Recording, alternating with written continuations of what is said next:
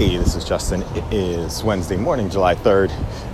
Walking to the ferry to head to the office. Just finished a workout this morning. I have popped a rib last week and just bruised a rib, but it's been lingering around, so I haven't been able to do full workouts for the greater part of the week.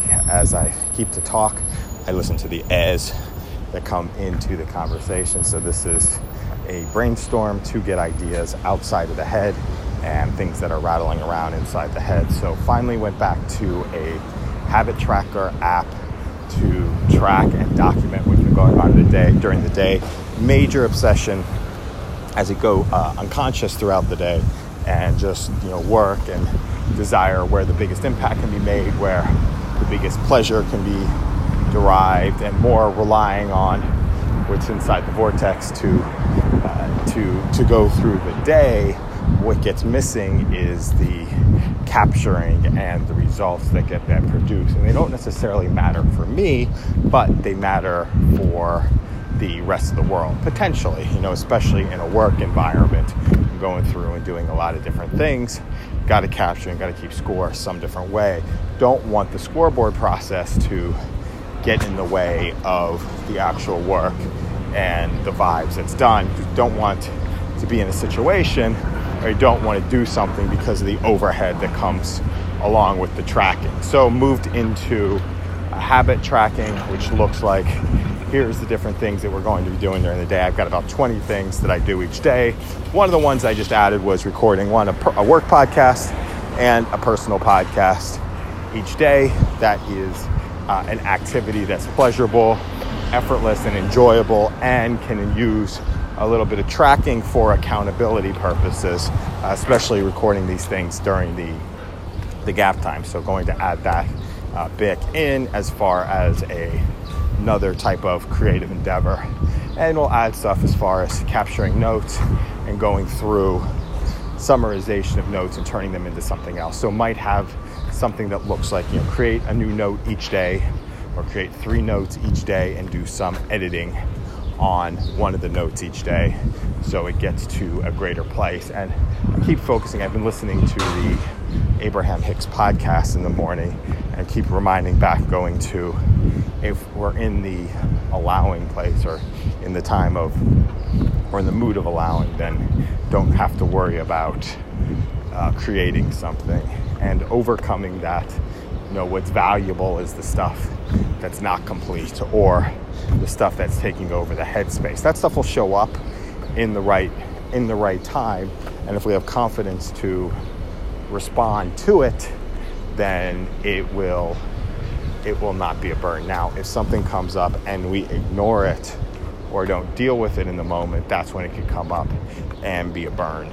So again, it's relying on the feeling and the mood. So I created a process yesterday around around the jam sessions, with the whole concept, something that came to me in 2009, idea to reality at the speed of thought, and using that inside of a corporate environment.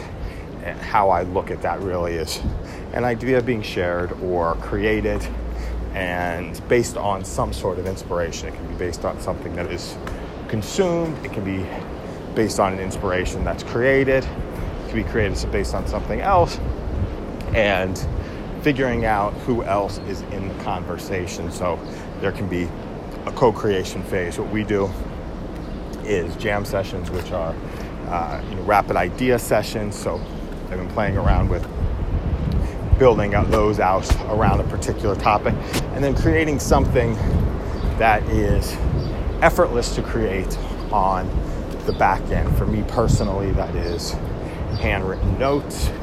We'll be moving into a sketch. For some, that might be a mock-up or actually something that is coded. It doesn't make a difference, but the whole purpose is to have a quick path to being able to show something to people in a way that it fits within their normal workflow. It doesn't cause unwanted disruption, we'll call it, to what they're actually doing. So it can be something that can be shared. So if I share something via email that is creating some pollution out in the world, but it can also, I can get feedback on it based on who responds or who doesn't respond to it. And we are pretty immune to being able to not respond to emails at this point in time. So if I create something, put it out there in the email, I put it on our internal network, and who sees it, who doesn't see it. Sometimes I just share the things privately and don't share them out with anybody. Sometimes I share them with a small group of people. Sometimes I tag people, but the more that can be out there and get shared is the more that where we start to have creation. And my hypothesis is that that can scale to any sort of creation. The things that seem to be bigger and seem to be more complicated get pushed further out. And in a corporate environment where we're effectively paid for the amount of time, that's the best way for there to be a measure. There's an incentive to complete things over a longer period of time. Although there's forces that work against that, but there's incentives to make things be a little bit longer, if for no other reason than there's a bias towards things are more impactful that take a longer period of time.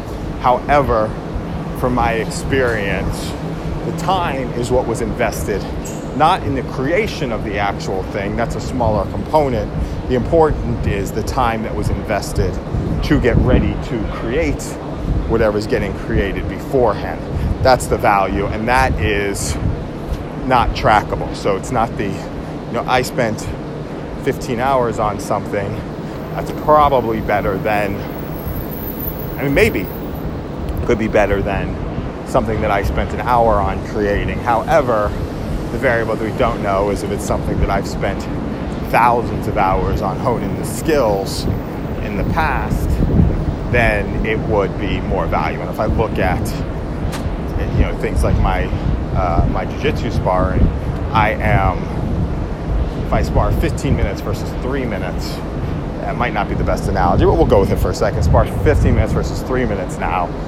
Theoretically, there's an impact, but the difference of those 12 minutes, is minor. What's more important is the amount of work that I did building up to it previously. Now, how do we access, and the more amount of time that was spent on something in an enjoyable way previously, or where the more that the skills have gone to the unconscious competence level, the more of a chance that there is that it can be, the more of the chance that it can be something that will be effective in long run. So again, playing with the idea of idea to reality at the speed of thought.